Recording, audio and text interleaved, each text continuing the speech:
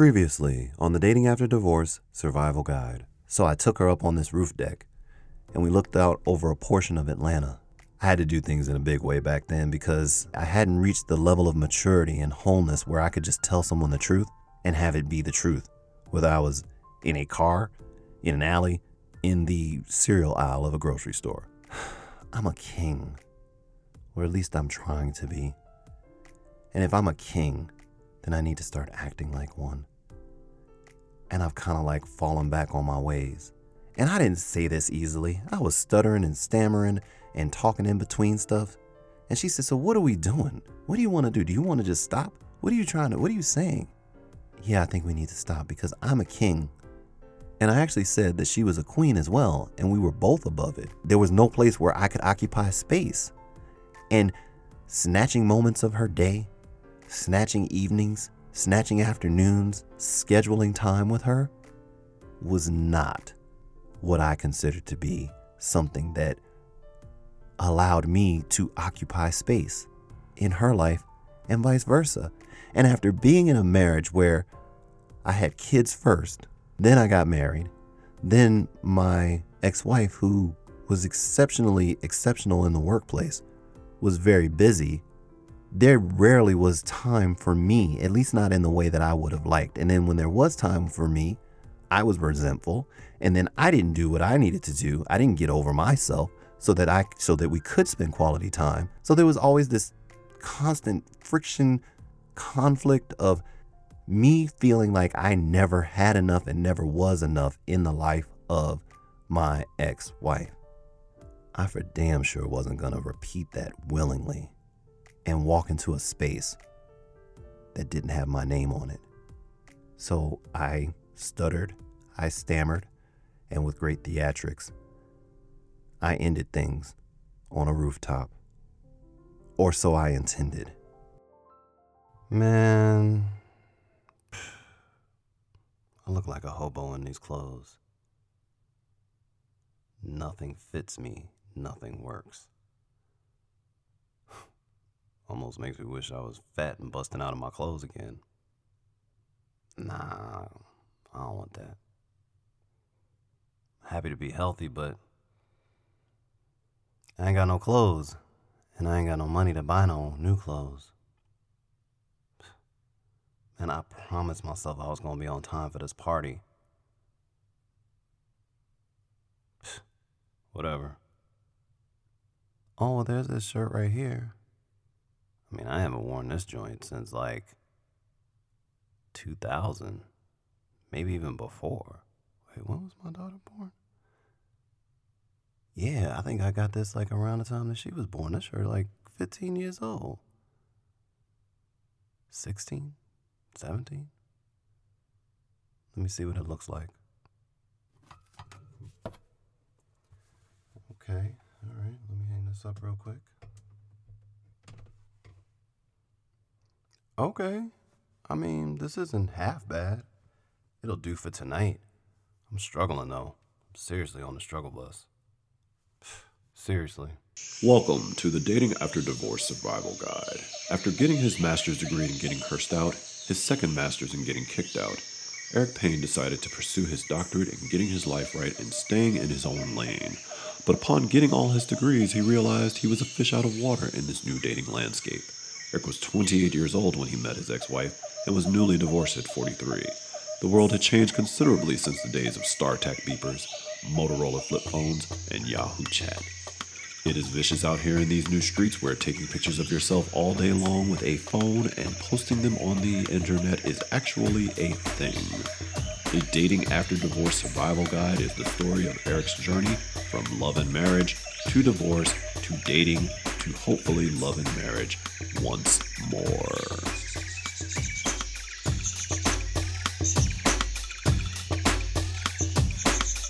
And so goes the journey of a person transitioning out of a past life into a new reality.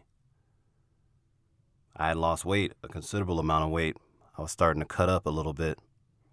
I had gone down from, I had lost, I don't know, at this point I had lost possibly 30 pounds through spin and working out and jumping rope. And the clothes that I wore before that I had tailored to me that were fitted or whatever. Back when I was a heftier size, everything was saggy, bunchy in the butt, loose around the waist. You could see that I had tightened my belt so tight that like stuff, my pockets and all the rest of that stuff were crimping around the belt. I didn't want to look like that. And I was on my way to a birthday party. One of my good friends, one of my former coworkers at the school where I worked, was having a 50th birthday celebration.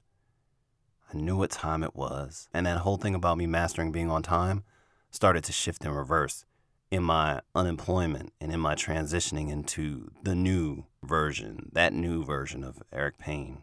I think that was 5.0 at the time. Because nothing fit.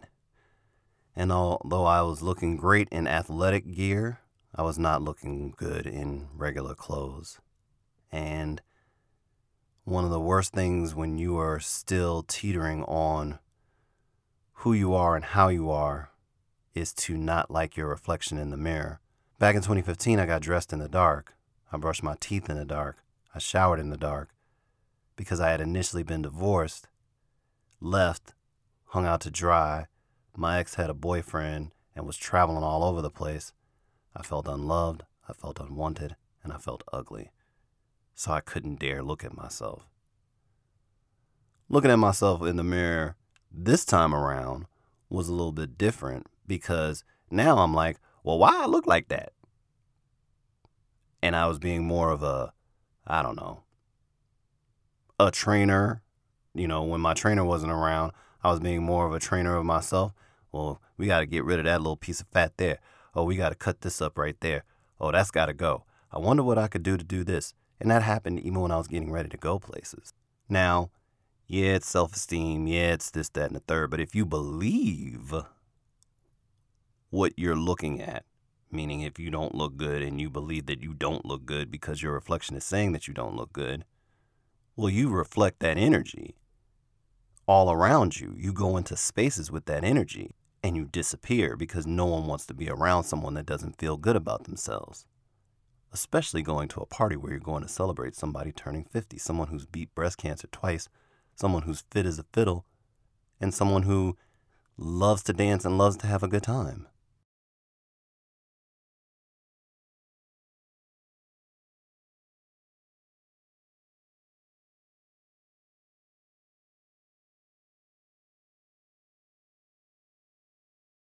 It had been a year since I had been laid off, a year and a month, and I was freelancing, making money here and there, and tapping into cash reserves. But, when you go away, no different than divorce, when you go away, you're supposed to come back better than you were, or you're supposed to be like, hi, how you like me now? Look at me now. Don't you wish you could? Da-da-da. All of that stupid stuff. And, I hadn't improved, in my opinion, any better other than maybe physicality, looks, appearance. I didn't seem to be any better off than I was than when I had been laid off. And I was getting ready to see a good amount of the people that I was working with the day I got laid off. The people that I saw every day, the people that I laughed with, the people that I joked with. And I had seen a couple of them around town individually, but I had never seen anyone, in a big group collective setting. And I dreaded so what are you doing with yourself now question.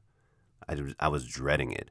I didn't want to deal with it. I mean, I guess ultimately the way you deal with that is to just not deal, to sidestep the question or whatever. But for those of us who, and I include myself in this, for those of us who allowed their value to be determined by what they did rather than who they were or who they are, showing up somewhere and not being able to discuss what you do or what you're about is a big deal. It's a point of terror, and it's usually why people lie.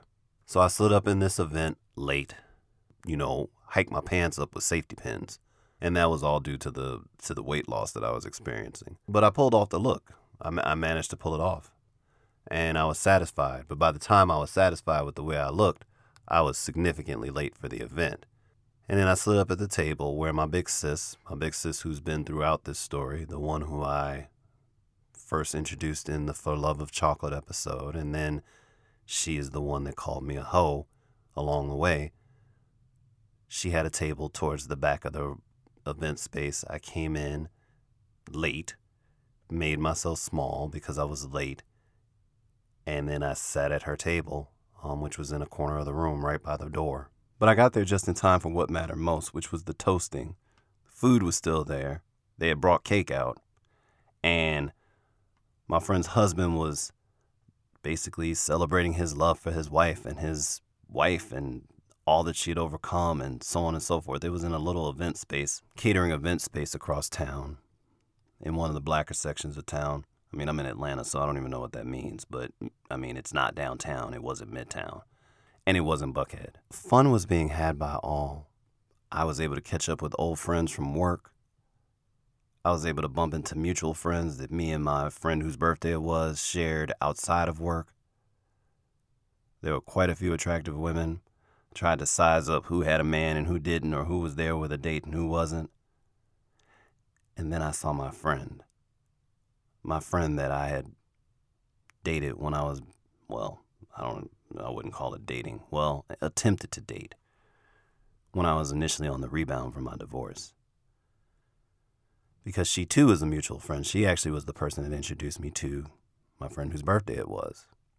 So I see my friend from across the room, and as I shared, I had noticed all these things. There was the celebration, there was the toasting, there was the cake, there was the music, there was a DJ, there was house music, there was hip hop, there was shaking, there was surf swagging, there was all of that stuff, right?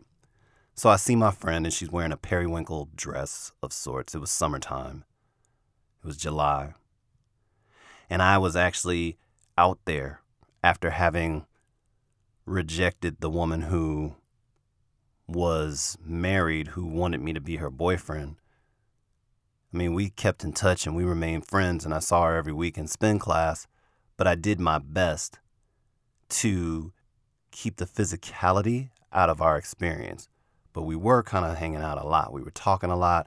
We were going out to eat a lot. We were essentially dating.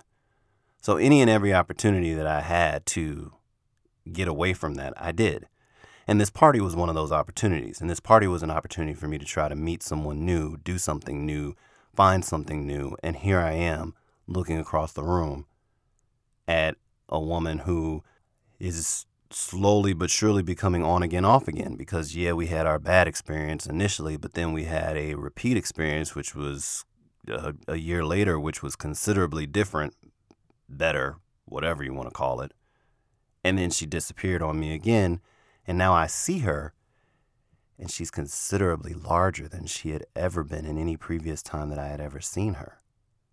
Now, I'm not saying this from the perspective of, oh my gosh, she's so big. No, I was more saying it from the perspective of knowing that she values health. This look did not look right, meaning from a health perspective. It caused me to grow immediately concerned for her well-being, even though me being concerned for her well-being was none of my business, based on the fact that I hadn't heard from her. So clearly she wasn't checking for me. And while I was sitting there, I saw another person standing across the room. And this person was tall, or at least from where I was sitting, she appeared to be tall.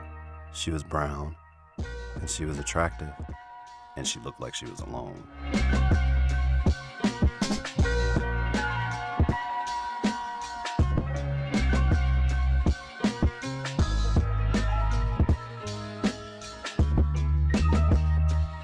I needed to get up. I needed to move around. I needed to get the blood flowing. I couldn't just move from a sitting position. I didn't want to be too, I don't know.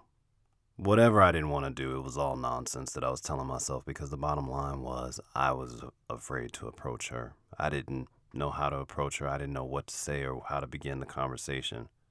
I'm not a runner like my friend and her runner friends. And although I do run, I'm not a runner. I don't talk about this race or that race, and I don't know I know what pace I run at, but I don't know my PR, my personal record. I don't know what I did in the Peachtree, because I've never run a Peachtree. I don't know any of that stuff.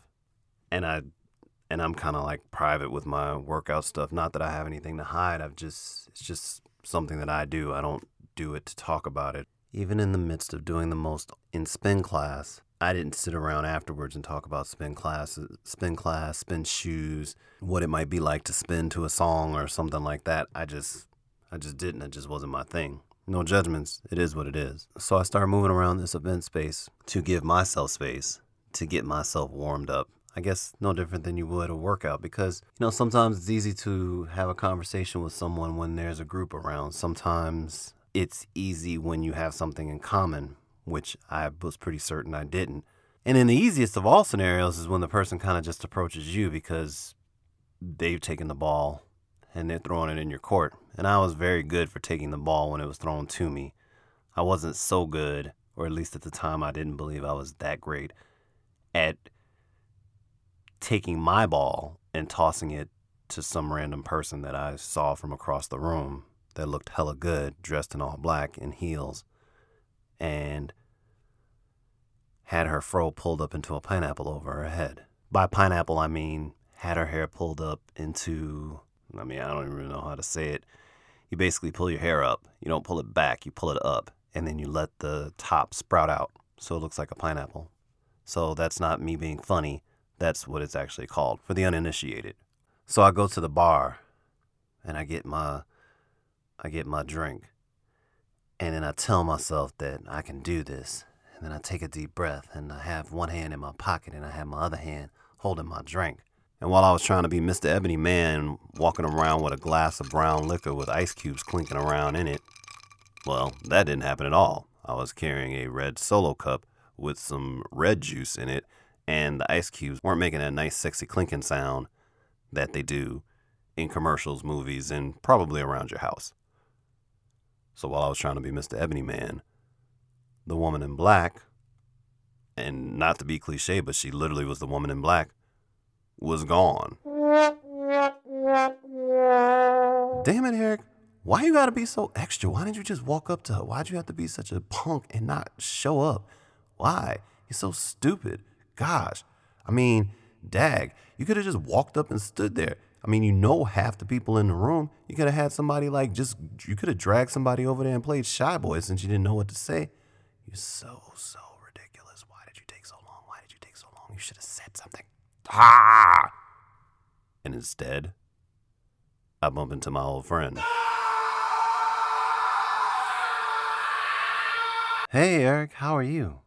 I'm good, how are you? You want to dance? May as well. I blew it with the other one. Sure, I'd love to. So we're dancing, and we're moving, and we're swaying. And she's doing a thing, because she was a dancer. Always had been able to dance. I'm not so shabby. And one thing about me and dancing is that I get hot very fast. I start sweating out my clothes, sweat out my perm and my weave and all the rest of that. I don't have a perm or a weave, but I do sweat when I'm on the dance floor. But no one's ever complained. Something I'm more self-conscious of than anything else. So she said, is it me or is it hot? I said, it's hot, but we're dancing. Makes sense. Yeah, it's like really hot. Do you feel that? She pointed up at the ceiling fans and I said, yes and no. Fan is on, but, we're dancing.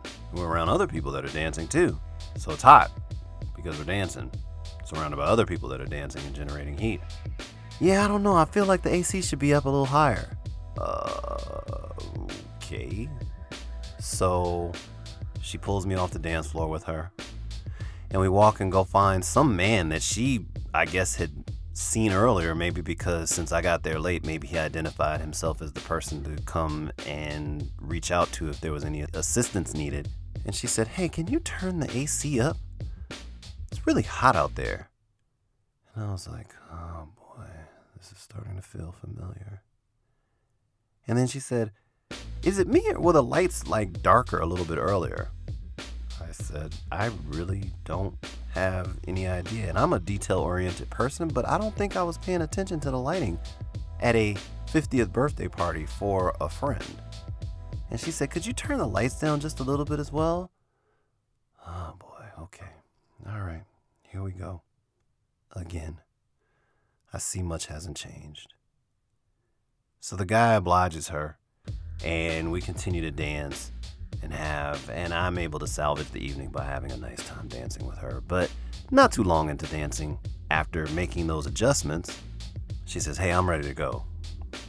Would you walk me to my car? So as we're walking to her car, she begins to tell me about some guy she's dealing with and how, she was really enjoying getting to know him, and he was such a cerebral individual. Oh, I'm cerebral? Dag. I said, oh, that's nice. Which meant I wasn't going to be able to switch gears and go home with her or get her to go home with me. So I walked her to her car. After I closed the door for her after she got in, I wished her a safe journey on her way home, and I turned and walked back to the party by myself. It was only about a block away. All of my friends were leaving, and it was time for me to leave too. There was nothing else to do. It was one of those rare occasions that I had where I went out to celebrate someone else, but then measured the night based on whether or not I had company or not. And although I went out to celebrate a good friend turning 50, someone who had beat the odds as far as cancer goes, I was sad. I was sad because I went there by myself feeling a little awkward and, small or whatever, and I left with that energy only being amplified. Insecurity is real. It'll have you backsliding and slipping and sliding all over the damn place.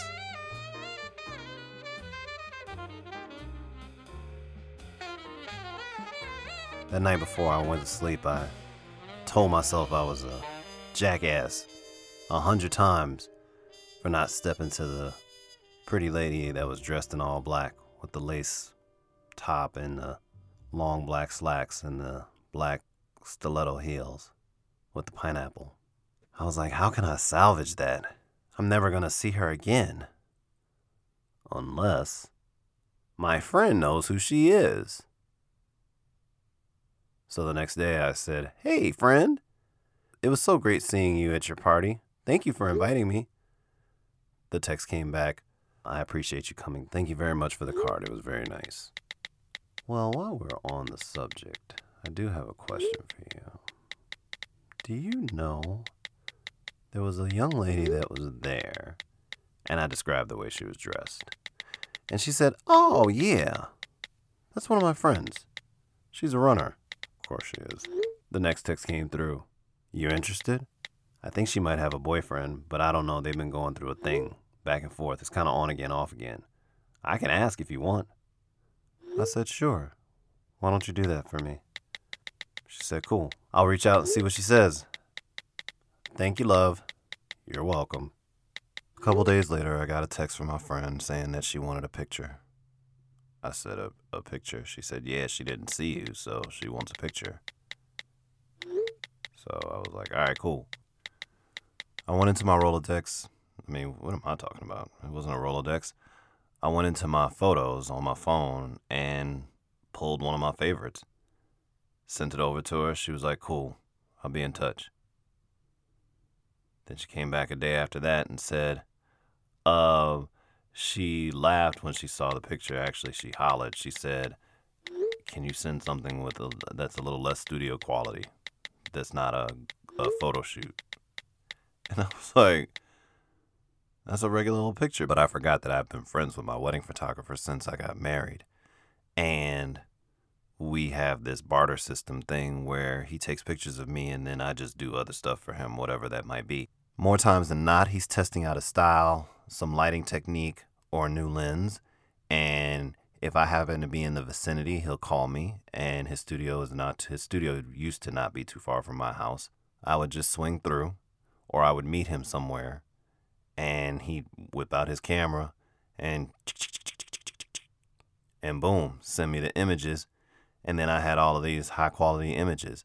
So for me having professional images, it's just, I don't think anything of it. I guess I've been spoiled in that regard, and I guess that's one of the reasons why I don't like taking selfies, despite what my Instagram might imply. So I found a regular, degular, schmegular image of myself, and I forwarded it to my friend via text, and then she said, okay, cool. Now I'll be back in touch. A day after that, she got back to me, and she said, okay, cool. Here's her number. Good luck. And I was very happy. Yes! Napoleon Dynamite style. Yes. I salvaged a dropped ball. Thank God for friends.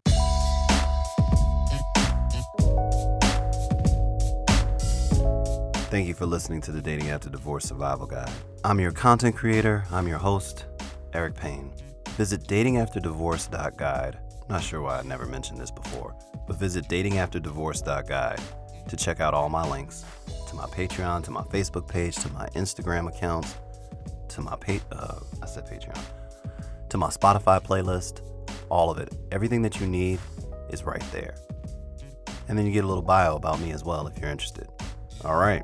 Thank you for following. Thank you for listening. Check out the links below. See if anything resonates with you. Let a couple of friends know if this is your first time listening. And if this is your first time listening, I presume that this may not have made that much sense to you. I mean, as a standalone episode, it might have been something nice to listen to, but my suggestion to you would be to go all the way back to season 1, episode 1, or even the first trailer. We're 4 seasons in, and this is a story. This isn't an episodic podcast. This is a serial. So go all the way back to the beginning, and then this will make sense. And by the time you get back to this point, I'll have some more episodes for you to listen to. And as I have been saying up until the last episode, be wonderful, be amazing, be great, be special, be incredible, be talented, be outside the box, be authentic, be true. Don't be insecure. Love yourself. Once you love yourself, love others. And most important of them all, be undeniably and unapologetically and unrefinedly, I don't even know if that's a word, you. Even if that means you're rough around the edges, snarling and slobbering and spitting and chomping at the bit. If you're a little bit out of control, don't worry about it. In time, if it's something that you desire, it'll get better. As long as you work on it, day in and day out, tirelessly. And then you'll wake up one day and you'll be like, oh, I'm not so bad after all. You were never bad to begin with. Be incredibly and authentically you.